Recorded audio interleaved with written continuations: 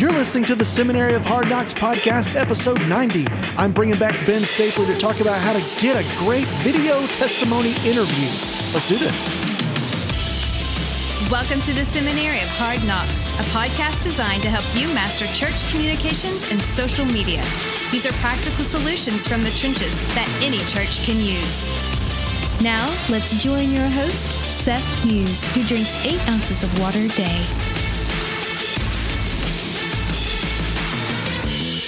Hey everybody, welcome back to the Seminary of Hard Knocks podcast. It's where church communications are fun, Instagram is life, and nobody feels like an idiot.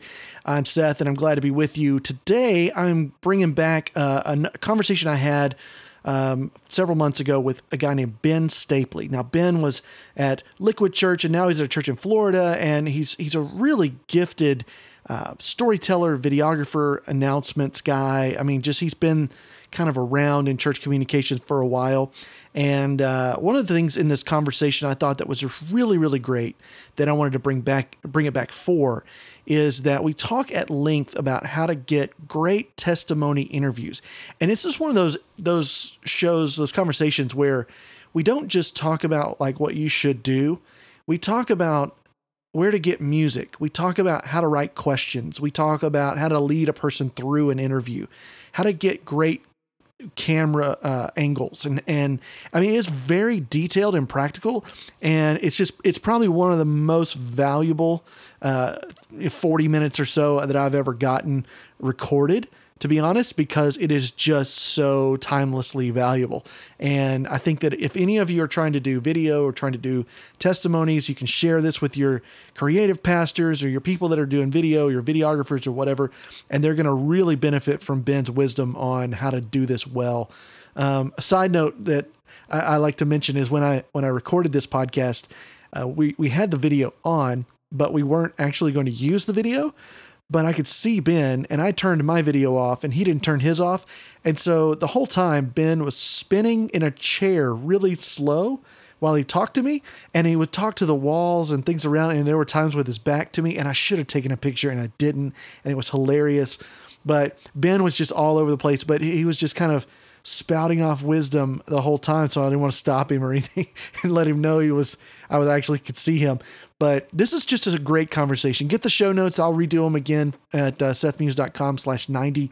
And you can get some of the links and stuff that we talk about in this show. And there's going to be several, especially when it comes to where to find tracks for music, for your videos and how, and things like that. So if you like this show and it really helps you out, it would help me out if you could go to iTunes and give me a rating, a review, share this with your friends, tell people to subscribe. I would really, really appreciate it. And I'm not going to talk anymore. So here we go. We're going to get into this great conversation with Ben Stapley. Check it.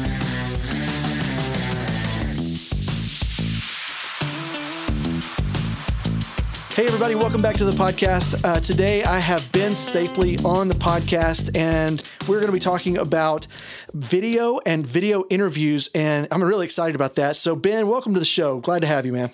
Seth, great to be here. Love your content, love your platform, love your audience. Well, thanks. I appreciate that. And I've been watching some stuff you've done on Instagram lately. A lot of little short mini episodes about different things like announcements in a series. And which one are you doing now? Oh gosh, I usually schedule things with Hootsuite, so I forget what I'm scheduled and what is going live. I believe what was live right now, if you were to check me out, this is that being said, this is the beginning of February, is how to run an awesome band audition. Yeah, that's what it was. Yeah, that's what we're in the midst of right now. Yeah, that's been really cool stuff. So following you on Instagram is going to be great. So hang around. We'll give you those handles at the end. Ben, just tell us a little bit about you and where you're from, where you work, and what you do there. Yeah, have been in the church world working for almost 15 years now at this point, and have always had a heart to communicate. And if we have the best message to communicate, the fact that we have a second chance with God, man, then we should do the best job at it. So to me, it feels like it's a privilege to work in the church world as a communicator, because I feel, we're not selling the newest pair of Nikes. We're not trying to pit vote versus Coke versus Pepsi. we're communicating the best news that there is out there, and I have a passion for that.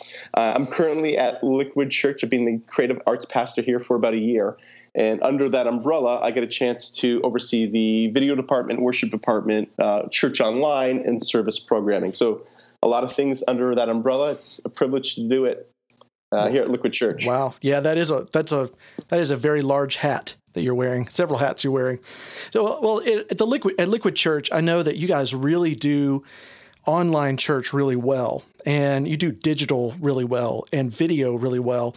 Having seen some of the stuff you do, so I imagine you do a lot of video interviews. Is that correct? Yeah. Yeah, we tried to leverage as much video content as we can. It's kind of production. It can be production heavy. It doesn't have to be production heavy, but especially as we move into an age in which the distribution options for that video content are so large that we kind of even did it before social platforms were out there, social media platforms were out there. Yeah. But for churches who are on the fence as to, hey, do we invest?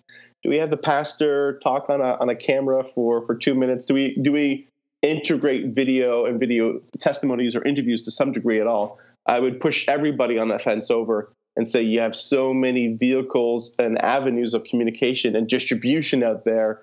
Do it, because there's a lot of audiences waiting for that great content, and you're there ready to give it to them.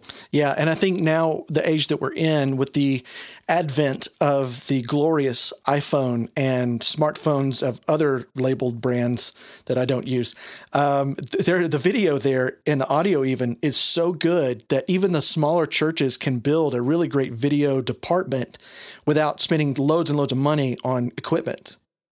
Yeah, and the other thing, too, is a lot of times the artists are an under-resourced volunteer base in a church. So you have people who are good at leading. We'll give you leadership capacities. You're good with kids. We'll plug you into family. You're social. We'll have you lead a group. You're an artist. Gosh, we don't know what to do with you. Yeah, that's true. Unless you're a musician, we know how to integrate you that way. But beyond that, it's hard. And you have a whole growing segment of videographers, producers, storytellers in your church that would love to be able to use their skill set in a church setting. You just haven't asked them. You haven't given them a platform or an avenue to use their skill set. So for me, it's a great chance to get people off the sidelines and get them into the game. Yeah, I agree. I love that. And I love that you guys focus on that so well, leading the charge for a lot of churches that know about what you do. When you're doing an interview, let's talk about these video interviews really quick, or not. And when you're putting together an interview, what do you think a video interview is? Why do you think that's so powerful? There's three main reasons why we really leverage video interviews is because they're visual, they're editable, and they have reach. So visual, first of all, it's a chance to show and tell the gospel. So if someone were to say, man, my life was changed, my life was turned upside down, man, if you had somebody who was living on the streets and they were able to, someone was able to give them a leg up and was able to change their life and get the house over their head, bringing that person back on the street to the bridge where they used to sleep every night shows their story. And once you make it visual, once you show it and tell it, it becomes a lot more memorable and impactful for life. So it's just a visual medium, and you're able to show what you're talking about. First of all, is a stronger storytelling technique than just telling what's happening. The next thing I always tell people is it's editable. So you might have a great story, but it might be a winding path. And for somebody to talk about it live is going to be too long. So once you're able to edit that story and to compress it into the restraints of your service time, it makes it a much more compact storytelling experience. Because of that, I always encourage people to leverage videotaping their stories when possible. And then the last thing is the reach. I already mentioned this before. Gone is the day where the content that you create ends after your services. You have to think, gosh, man, even 20 years ago, a preacher would spend 15, 20, 25, 30 hours preparing a message. They would preach it maybe once on Sunday, and then all that work would stop right there. Right. And now, we started duplicating that cassettes and CDs and audio. Well, now we're able to do that with our video format as well. Yeah. that once it's done Sunday, man, that thing can live on your social, on your websites. It just goes so much farther. And I would say it goes so much beyond and even farther than it's reached on a Sunday morning. So your audience double, quadruple, really the sky's the limit post Sunday with your video content, where everything else, right, it just lives on Sunday. You got it in video format, man, let's start getting that out the door and see where it goes. Yeah, I think that's one of the strongest reasons when you're looking at it versus a live interview, a video interview versus a live interview. Why would you do video instead of live? And I've done things where we like show parts of the video and then we bring them on stage and kind of complete it. And there's ways those can work together. But when you're doing just an interview, if we're picking one way or the other, I think you just made a really great case for doing it on video because of that. It lives forever and it takes less time. That right there. I know every person planning a service out there is trying to figure out how to get seconds back in services so that people can go out to eat at Golden Corral or wherever they're going afterwards. I don't know if you have that up here, but that's like what we have down here. Golden Corral. Anybody have that? Taco Bell? Yes, both. I got Taco Bell. I know. So when you do these videos, I think that's great. So I want to go into some practical stuff here. When you're doing interviews, stories, testimonies, the question I hear more than any other question when we're talking about videos is how do you gather those stories to set up for? Because where do you find them? What's your system? What's your on-ramp? Like, where do you come up with all these to have videos on a regular basis? So can you tell us what your process is, or like what you think about that? Yeah, so we're at 6 campuses, and so we will sometimes, as a centrally based creative and communication team, be even more removed from those boots on the ground story. And so that's the first thing that we do is we need to have those boots on the ground. So we will connect on a regular basis after our service experience and talk to our campus pastors or campus coordinators, people who are having those high touch experience and hearing those stories and asking them for those life transformations. Hey, what's the story you heard this weekend that you think is worth showcasing? And the questions you ultimately ask are the answers that you're ultimately going to get. So we make sure we ask that question at each of our recap meetings post-service. And regardless if you're multi-site, if you're one site, if you got 1,000 people, if you got 100 people, you can do that in your community. Even if it's you and your secretary as the lead pastor sitting down and saying, hey, did you hear anything? Let's find out where those stories are. So first of all, you need to ask for that. Is one way, and I imagine that when you ask on a regular basis, and you're faithful with that people start thinking about it more, too. Yes, and it kind of trains your people. So they'll even go into your weekends saying, "Oh man, where's that?" Every Monday we're asked, "Where are those stories of life transformation?" Yeah, I gotta have Sunday morning. I gotta have something to say. I know he's going to ask me. It's like I don't want to go to that meeting without anything. He's going to say, "Where's the life transformation?" I'm sorry, I was making a graphic.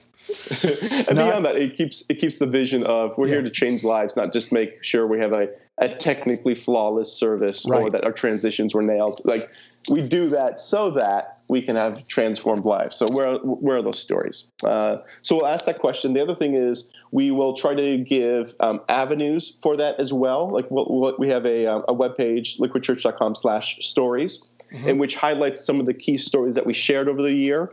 And on that page as well, we have an opportunity. If you have a story of life transformation, email us. We'd love to possibly showcase that down the road. So we create those avenues for people who just kind of stumble upon the stories and want to share those stories. It also telegraphs to our community that we are a storytelling people. So, hey, this is just natural. This is what we all do. We all kind of open up our chest cavity and show the dark part of our soul that God came in and restored and is continuing to restore. And that gives him glory. So this is what we do. It seems a little messy, and this might be new to you, but that's what grace is all about. And ultimately that points towards the grace giver. So we do that. That's part of our community here. So as much as you can flag that and communicate to your people that this is a normal part of our experience, it sets them up for when they have that tender story. Oh yeah, I'm going to share that because I've seen other people share tender stories. And that's probably the last thing I would say is, you might think, oh gosh, we aren't there. Well, if you start doing it, you'll get there. So you might look around and say, as the lead pastor, hey, I don't have that culture. We're a pretty closed community. People don't share very much. We're not very intimate that way. People are a little standoffish. How do I get there? Then I would say model it. So even if you don't have other stories, bring your own stories to the table. Show vulnerability, show authenticity, show restoration and redemption in your own life. That you are a life that is being transformed by God's goodness. And then when you make the call to other people, hey, it's a safe place. I've seen the pastor do that. He didn't get fired. He's still here with us. Yeah. Maybe I'll consider doing that as well. So take the lead by example. Yeah, I think that's great. Also, you reminded me of something. We have a page like that too. It's called gospelrisk.org, where we tell our people to go and take gospel risks for the gospel and then tell us about it. And you can go through it through our app or through the webpage. I don't know if there's a link on our stories page. I just put that together like, man, I need to go in and make sure that, because I'm building a new website right now. So I haven't really addressed a lot of things on our old webpage because I'm working on the new one, but that's a good thought. I would also say set some goals. You know, last year, I know in talking to our video producer, he was saying we only told like 3 stories on video last year. And he's going, we got to do more. And so we set a goal to try to tell 1 video story per month and, you know, just one. So, and we're a larger church too. So, I mean, we're baby stepping up to, like you just said, set some goals, start doing it. And even if you only got 1 every 2 months, you know, just do it, you know, get one, get thinking about it. I think that's great. So when you're doing these interviews, let's get into the practical, like how to here. When you're doing these interviews, a lot of times you'll get people sometimes that are really not good on camera. They're really shy. They mumble. They don't talk really well in front of people, or they talk for a really long time before they get to a point, and you're trying to pare it down later in post. And you're like, what happened in this shoot? So can you tell us how to get some good footage of these interviews to make succinct, maybe complete sentences? How do you coach them through that? Yeah, and I could break this up in terms of the pre-production, production, and post-production, or do you just want me to? Because I can really get in the weeds, but I usually segment things that way. Is that helpful for your audience to talk that through? Yeah, that's fine. Let's just talk about production, the actual filming of the video, setting up the video, you know, calling them ahead of time, giving them questions. What do you do? Yeah. So what we do to set up that process is we first of all make sure we know what their story is. So the lead pastor might say, "Oh gosh, I know so and so. This is the story. Go get it." Well, just making sure that the lead pastor and your subject know what that story, they're on the same page as towards the story, and you as the producer or the one capturing that story, you're all in alignment. To me, that's one of the key steps, because if you don't have that, then it's not going to work, right? Yeah. Then the video you're going to have so that's you're going to show it. Yeah. That's like start at the end before you really start. Like exactly. And if you can't state what the story is in 3 to 4 sentences, then you're not ready to start recording. So I wouldn't even, because then you do all that work, right? And you get it into production, you get into the edit booth, and you're like, this is just a mess, because I thought they were a Christian and they're still in a pagan cult. Oh, wow. and this is not going to work the way I thought it was. So first of all, it saves everybody's time to make sure what you want to get is what you're going to get. And then it just really refines your storytelling. So make sure you know what the story is. From there, you can develop your questions and answers. And you always want to do a pre-phone interview with your subject, so that, okay, so I think I know what the story is. Based upon that, I'm going to develop a list of questions that I think will elicit that story. And I think I know what those answers are. Before I show up to the record time, ask those questions over the phone and verify that's what you're going to get. First of all, it either verifies that what the story is, or it lets you know what it isn't, you need to tweak it, or it lets you know there's a better story that you didn't even realize was there, and you can kind of pull out that narrative thread. So that's the next thing that I tell people.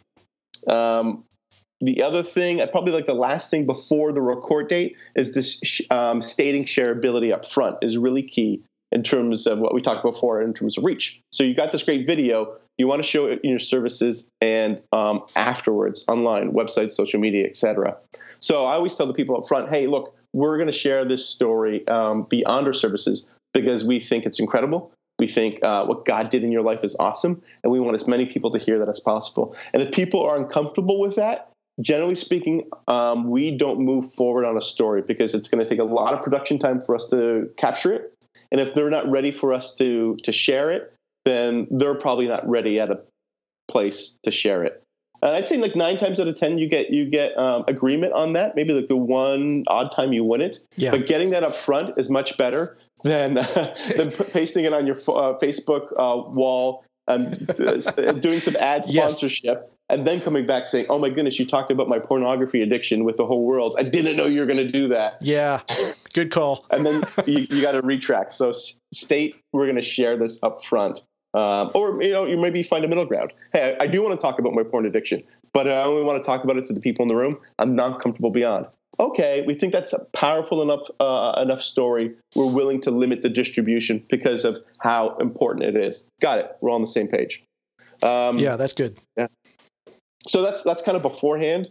And the day of, when I get people towards the room, one of the things I try to do is keeping them out of the room, the recording room, until it's set up. Sometimes you'll get somebody on set, you'll get them in the chair, and then they're watching the whole room be set up around them. And it's a kind of dizzying experience. It's an overwhelming experience. And so I try to keep them out of that recording room as long as possible to avoid that from them. That's interesting. Do you think that really affects them when they're in their interview quite a bit? I find this. I used to do television reporting and producing, and one of the phrases the executive producer used to give me was, once the talent, the subject, the interviewee got on set, as you want to, as the interviewer, you want to envelop them in a cocoon of safety and intimacy. And you don't break that cocoon until the recording's done. And you try not to even do it then. So once they show up on set, your job as the interviewee, how you doing? It's so great to be here. Tell me about the wife and kids again. And you're not, everything else is behind the scenes. You get them mic'd up as seamlessly as possible. You wait till the room's settled. Hey, why don't you sit down here? This is a pro tip. I love this tip. What they would do is, and what I would do as well, if you have an interviewer and a recorder, is once they are ready to roll, tap you on the shoulder. As the interviewer, So you're sitting down in the chairs. Seth, you and I are talking. It's great. Tell me about the kids again. Oh, that's incredible. Hey, you know what? Beyond the kids, you were telling me before about that addiction you struggled with. It's gambling, right? Like, how's that coming along? Oh, man, that's incredible. And we're just going to seamlessly go into this interview process, and you're not even aware of it, and the cameras are rolling. And after we're done talking for half an hour, I said, Seth, thanks so much. I'm so glad you shared your story. That was really powerful. And you said, wait, aren't we going to record this? To which I say, yes, we have been the whole time. That is brilliant. I don't know how many times I've had interviews like that struggle just because they were talking to me just fine before, and then I said, all right, let's start. And they go, and there's nothing to say. I'm like, are you serious? And it's like, you just said it so great. Say it like that. And they can't do it. It's amazing to me. That's a great tip. Thanks for that. The worst thing to say, it's counterintuitive, but the worst thing to say in an interviewing set is action. Because then the interviewer knows, oh, this is for real. And so we don't do that at all. I tell the videographer, man, I want you to be seen and not heard, or maybe not even seen. Try to literally try to hide behind the camera in the recording process. That this is a cocoon of safety between me and the person that I'm trying to elicit and pull out that story from. And the less you're noticed, and the less all these technological gear is noticed, the better it's going to be for people. So I always tell them that. And then the one thing that's, it's kind of like a spiritual thing, but I always try to do at the end of the interview is just praying with the person. Because if you're in the church world, this will make sense to you. If you're not, it probably won't. But it's a spiritual principle that anytime we push forward the kingdom of light, the kingdom of darkness wants to push back against us. And anytime we're going to come forward to say, this is a powerful story of how God's changed your life and your life can be changed as well, then the adversary, the enemy, the Satan doesn't want that to happen. And so I always pray for spiritual protection over that person who shared that story, that God would protect them as this story goes out, because that is going to kind of ruffle some feathers in the enemy's rank. And so I always pray over that by somebody. Instead of saying, thanks for sharing your story, thanks for being vulnerable, now go on out there and best of luck, and leaving them high and dry, I say, hey, as we go through this experience, as this story rolls out, kind of pastorally, I'm here for you as well. And I want to do that now, and I want to let you know that I'm here for you. That's great. Because it's gonna raise some stuff within you as the story rolls out again. Yeah, and I think sometimes as technical practitioners and professionals, we kind of forget in the church world that we are pastors, even if we're, running a camera or a microphone boom or interviewing a person, and we're so disconnected from it, we're just here doing a job. It's so easy to slip into that and forget that I have a pastoral duty here. Even if I'm not like considered a pastor, it's like I am in charge of this person for a bit, to help them spiritually, because they're about to share something that's difficult, and it could be hard, especially when, it's a hard story and it gets really emotional, and you're standing there going, oh, what do I do? What do I do? It's like the pastoral side has to kick in. I love that. So tell me, through the process when you're coaching them and talking them through this interview, so you just do it naturally. You just kind of let conversation flow. I tried to make the interviewing process seem like a conversation. It's still a process. It's still a lot of science to it as well. But you're going to try to remove those barriers to try to get into that. Some of the things I'll state up front, just so like it's kind of, hey, some ground rules. I'm going to have you incorporate my questions into your answers, so people have a context for what you're saying. And you might even forget that. I'll pause you and I'll just rephrase the question and we'll go again. Don't worry, you didn't mess up. It's okay. But I'm just going to ask for that as we go through the whole interview. The other key thing in terms of like setting up the interviewee for success is this sounds silly, I always have to remind them that it's not live. And actually it's not that silly anymore, because like back in the day, right? Like this is again before like I've been in the business for a while. You would record someone, and of course this isn't live because we don't have the technology for that. Not so anymore. Exactly. And so now you pull out a camera, and the default used to be we're recording now to show later. The default now is we're recording now and we're showing now. When you have your phone on, I presume that is being live streamed on some type of platform, whatever it may be. And so it is key to tell people this isn't live. So first of all, that diffuses them, right? Takes all the pressure off, lets them know, don't worry, we can do retakes. And also lets people know that if we're going to make you look the best as you can, we're going to let the story sound as good as it can. So we're here to set you up in the story up for success. And there's not going to be any gotcha questions. There isn't going to be flub moments that's going to be out on a blooper reel. This is an intimate 30-minute experience, but it's going to be compressed to an awesome 3-minute story. Yeah, awesome. Do you tell them so you're telling them answer me in complete sentences basically, so that I don't have to be on the video. You don't want the interviewer's questions to be in there and then it kind of be like a television news interview. You want it where they're just talking. They're telling their own story as best as they can. So let's look at that at the post editing process a little bit. I know we can't go into too much detail because it is a very technical thing, and you need to show a lot of times more than just tell. But in terms of story, what are you typically looking for when you're editing a story down? Because you'll get like a 9-minute cut of footage when you finally just cut out all the ums and whatever that you want to put in there, and then you have a target. So what do you typically target your story interviews time-wise, and then how do you find that story that's in there and pick, because there's usually more than one. Which one do you pick? Like, how do you come to that? Yeah, so one of the things that I'll do is I'll come back to that 3 to 4 sentence story description, and hopefully you will have had clarity on this is the story we want to tell. These are the questions that we need to get and need to ask, because these are the answers we're looking for. So hopefully you're not going to have, if you do that homework up front, you're not going to have too much homework on the back end. And the answers you're going to have, it's just a matter of condensing them and maybe dropping 1 or 2 out. So hopefully that's the case because you did the homework up front. If it's not, what I like to do in the editing process is I like to get an extra set of eyes on it. So I got it down to 5 minutes. I was like, gosh, man, I'm so in the weeds. It's hard for me to have an objective eye. What I'll do is I'll tell somebody else, hey, Seth, I got this great story. It's 5 minutes. It really feels like it needs to be down to 2 or 3. This is the big idea. Let me tell it to you. You watch it, and then you tell me what doesn't work anymore. It's one of those situations where you've been involved in this process for so long, you lose a bit of that objectivity. You need someone to come in with a fresh set of eyes. And you might think, gosh, that third question I asked where she started tearing up, I really have to keep that.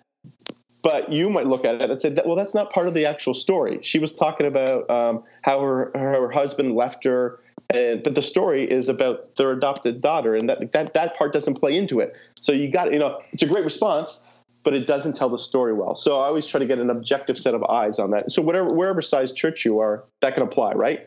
Yeah. You can always, even if it's your spouse, you're, the lead pastor, you did this video on your phone, you cut it on iMovie, awesome. Get your spouse to look at it and say, is this a good story? Where's the fluff? Help me cut some stuff out, is the first thing that I try to do. Yeah. And then we haven't talked about this as well, but if you're looking to tell a tight story in editing, any visuals that you can use to support this is very beneficial. That's kind of industry term that's called B-roll. The visuals that talk about this, again, going back to the homeless story of the guy living under the bridge, getting that shot of the bridge where he used to live under, and using that when he's talking about that. Again, you want to show as much as you can tell. So as much visual as you can cram into the story and show as well as tell is very beneficial. Yeah, and that's good. I'm glad you brought that up. Getting that extra stuff where you're just filming with no intention of using the audio behind it, or whatever, like the street or of the hands as they're messing around with their hands, or what this B-roll, that is so important, because sitting there just listening to somebody talk and watching them sit in a chair not only makes your editing difficult when you have to cut things audio-wise for the story, because then it affects your video. You need something to kind of put over that so you can make those transitions really smooth. I like that. That's good. I'm glad you brought that up. The other thing is, too, I love doing that with our production guy. He'll come into my office and go, hey, will you look at what I've got here? I've got 9 minutes or 7 minutes, and I need it to be 3. And so I'll come in and go, yeah, this thing, I don't know why you put that there. And that's like 6 minutes of what you've got, dude. And he's like, oh my gosh, that makes total sense. And it's not that I'm brilliant. It's just that I'm the second set of eyes. I always feel like if I'm editing and I'm cutting things that I like out of the video to make it shorter, then I did good on the front end. I did my homework really well. Yeah, and your people might be asking. You talked about like duration right there, right? So what is a good story? Does it have to be 2 minutes? Is it supposed to be 9 minutes? And that's I usually tell people, like, fit it within the storytelling platform that you have. So a movie, people are going to watch. That's the only thing that you're going to experience, right? Is the movie. So you can take the 90 minutes, or it can be the Lord of the Rings extended cut, and it can be 4 hours. Yes, as it should be. Yes. I won't crap on that. Sorry. They realize it's hallowed ground. It should be 4 hours. Put it all in there, Peter Jackson. They can have 4, closing credit scenes and curtain calls on the last movie. Yes, sure. Yes. Yeah. Let's make this all slow motion footage. Great. That was the weirdest part of that movie, man. I'm telling you, when they're talking and it's in slow-mo. It was a great experience until I started to fall asleep and my legs fell asleep. I love those movies. Okay, go ahead. Sorry. So what I usually look is, if your service, a lot of kind of Protestant church services in the States right now, run between 60 and 90 minutes. If you're looking at that format, and maybe a message is anywhere between like 30 and 45. Well, how long should a story be in that message? That message package and that overall experience. I usually tell people anywhere between like 2 and 4 minutes. Is kind of the right sized for that platform. Anything less than that, it's hard to tell a compelling story in 2 minutes, unless it's a really tight, we're just telling one point, it's one big idea and that's it. But if there's any arc or flow to the story, then it's going to be hard to tell in less than 2 minutes. And any more than 4 minutes, then it should be a very, very compelling story with a lot of beats to it. Right. But if you can't, then I would say, like, you could probably tighten up your storytelling game if you're going 5, 6, 9 minutes long. That usually drags on. And if you don't believe me, then like show it to an unchurched friend and see when they like check out. Yeah, when their eyes glaze over and they're like, "Yeah, I'm done, man." They're going to be the hardest. And that's the audience in your church. You got people there, don't know you, don't know the subject, aren't necessarily compelled, unsold in Christ yet. Yep. And you want to keep them engaged. And if they're not, then you got to tighten up that story.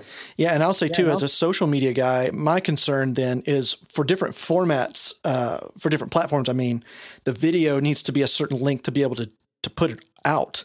For Instagram, it has a 1 minute limit. So if a videographer cut stories where every minute he kind of faded or something, that would be so great, because then I could put it out in sections without really having to re-edit anything. Or on Facebook, you've got really no limit, but you got a file size limit, So, just thinking about that ahead of time too, in formatting and how you choose your limits and choose your links, it helps with social and getting that story out further as well. Yeah, so the thing I found helpful in terms of the editing process too is trying to get the eyeballs of whoever is going to be communicating it on it earlier than later. So in other words, if it's going to be your lead pastor, he's using it in the message, get it to him midweek, because then he'll want to maybe make tweaks and make some changes to that. Instead of Saturday night, you get it to him Saturday night.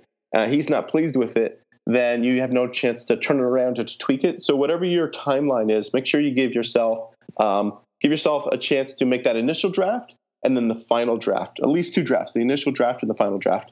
And that gives you a chance, your communicator, to give you feedback, to make the product better, to make them happier with it, and ultimately make that experience on a Sunday morning service even better. Yeah, and I think that helps your relationship with your pastor as well. If you constantly are the guy that is putting him in a bind and like, oh, we had this really great thing, I was counting on it, or I really look forward to it, and then wah, wah, wah, sad trombone, can't do it, too late, I didn't like it, whatever, then he's going to stop asking you to do things. He's going to get frustrated with you, and that's going to cause that relationship to have a little static, and then your job is going to be more difficult in the future. So let's talk about music real quick before we start to wrap up. The music on a video is so important to creating that mood, to creating that feeling that you feel maybe in the room or even live that you might feel that you may not get on video. So tell us a little bit about how you choose music, and maybe even some places that you can go to get music you can actually use that's not illegal. Yeah, so music is vital to telling the story. It sets the emotional tone. So even before you hear what someone's saying, you hear that first, the string and tugging on my hearts. Oh gosh, I know where this story is going to go. So it sets the tone for where the story is going to go. And so it's vitally important as much as what's happening elsewhere. Sometimes we'll even pick out the music before we know the answers to the story, because we know it's that important to tell the story well. The big question people ask me, what you asked, is so, hey, how do I get this music? How do I get it inexpensively, and how do I do it legally so that I'm not going to get thrown in jail, or that I'm not going to burn my budget on this? There's kind of 4 or 5 main sites that I push. Anybody, whether you got 1,000 people church, 100 people church, great places to find music would be premiumbeats.com, melodyloops.com, audiojungle.com, musicvine.net, and the last one's a little odd. It's art-list.io. That's a little more kind of artsy-fartsy, but those are the 5 sites that I found to have great content, has different content in each of them, and you'll be able to find a great song on one of those places. And again, relatively inexpensive. Awesome. And tagging on to that, you're thinking about paying for music, because those are pay sites. I mean, they're not free, but they're cheaper, right? They're affordable. Yeah, some $5 for a song, some maybe a little more expensive. Some of the really nice stuff you might be spending $25, $40, $50, but it's like, oh gosh, I spent $50 for this song. It sets the tone for what people are going to hear. Like, do you want them to pay attention to your video? Yes. Then spend the $50 on the song and pull them in. Totally worth it. I think this has been really great stuff. This is very helpful, very practical. So tell everybody where they can connect with you online to find out more about this or kind of follow what you're doing, and especially how to find you and connect with some of these tips and tricks that you're talking about. Yeah, you can find out more about me at benstapley.info, or you can connect with me on social media at Ben Stapley. I'm usually on most platforms under that handle. Yeah, and again, I'll tell you, go to Instagram. There's a lot of great stuff going on there with you. I think those little short clips have been super helpful. Just great, compact little pieces of info that you can apply immediately. It's been great. Good. Well, Ben, thank you so much for coming on the show, man. It's been awesome. I've had a blast. Thanks so much. I love your audience again. Love this experience. Well, thanks. And before you go, we always do a 5 on the spot with our guests, 5 random questions you haven't seen beforehand that are really just ridiculous for the heck of it. So let's do it. Let's do it. Here we go. 5 questions. Question number 1. If you had to name your beard, what would you call it? Manly. Manly? The name is Manly? Yes. Manly beard. That's awesome. I'm thinking about naming mine George Michael. But I'm going to have to shave it down a little bit more. I can't be bushy. You got to keep it tight there. I used to have a huge beard, and I called it Willie. I've always named my cars. I've never named my facial hair. That's going to be my 2007, goal there. Yeah. It's like smart goals. Somebody I know started an Instagram account. I can't remember what it was called, just for his beard. And it was like random scenes of him and his beard. And just the beard, not his face, but his beard next to a Coke can or something. I don't know. It was really stupid. It didn't last very long.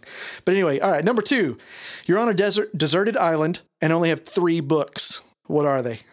I've enjoyed rereading Amusing Yourself to Death by Neil Postman, written in the 70s, but really applies to today. And I'd probably have to say by default the Bible. And I like the science fiction works by, I'm going to butcher his name. Completely blanking. He's the guy who wrote all the books that were the movies based on, like Blade Runner. Oh, I was thinking you meant L. Ron Hubbard. Was it L. Ron Hubbard? No. Not that science fiction. Not that science fiction? Okay. / religious work, yeah. Oh, that's good. Okay, number 3. What's something surprising about New Jersey that most people don't know? Jersey it's actually pretty cinematic and scenic. There's people normally think of maybe the Meadowlands, or they think of industry and factories, but there's a whole section to it, the west side and south side of Jersey, that is a little more scenic and rural and beautiful. So that is surprisingly pleasant to live here. Yeah, being so close to New York City, I think you get the stigma of being very metro instead of rural. I mean, you're called the Garden State. I mean, there's a reason for that, right? It is lush. It's very lush. Yeah, I've been there, and it's really pretty. I was surprised at that as well. All right, so number 4, what's a band whose music has changed your life? Changed my life. I've kind of tracked with Radiohead since I was younger. I've always found their music influential to me. I don't know if I'd changed my life, but it is kind of a bit of a soundtrack for my life. Nice. So you're a Radiohead fan. Yeah. What's your favorite? What do you think is their best album? Amnesiac. Amnesiac, really? Yeah. It's what I enjoy the most. Yeah, I had that one. It came out right after Kid A, right? Yep. Yeah, that was a good one. My favorite is definitely OK Computer. I'm a classics kind of 90s guy.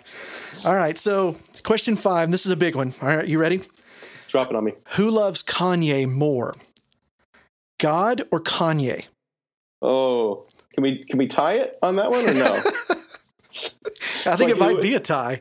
Who would win in an arm wrestling match? Can we go with tie? I'm going to overspear. You know what? No one could beat God. So Kanye, you may love yourself a bit, but guess what, Kanye? God loves you. Mic dropped here even more. Yes, and it's very close still. It's very close, but God definitely loves Kanye more than Kanye loves Kanye. But not to throw him under the bus. That might be true for all of us, though. That's very true for all of us. I'm a little self-absorbed as well. Kanye is very obvious about it. He's very upfront. At least you know where you stand with Kanye. Exactly. It's second.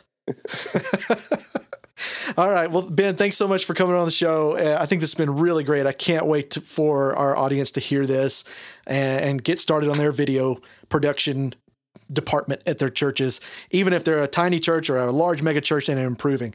So thanks again for coming on the show, man. Thanks, Seth. Again, enjoyed it so much. Wow. I don't know if you feel like I do, but listening to that again was like drinking from a fire hydrant. It's just so many good things in this episode.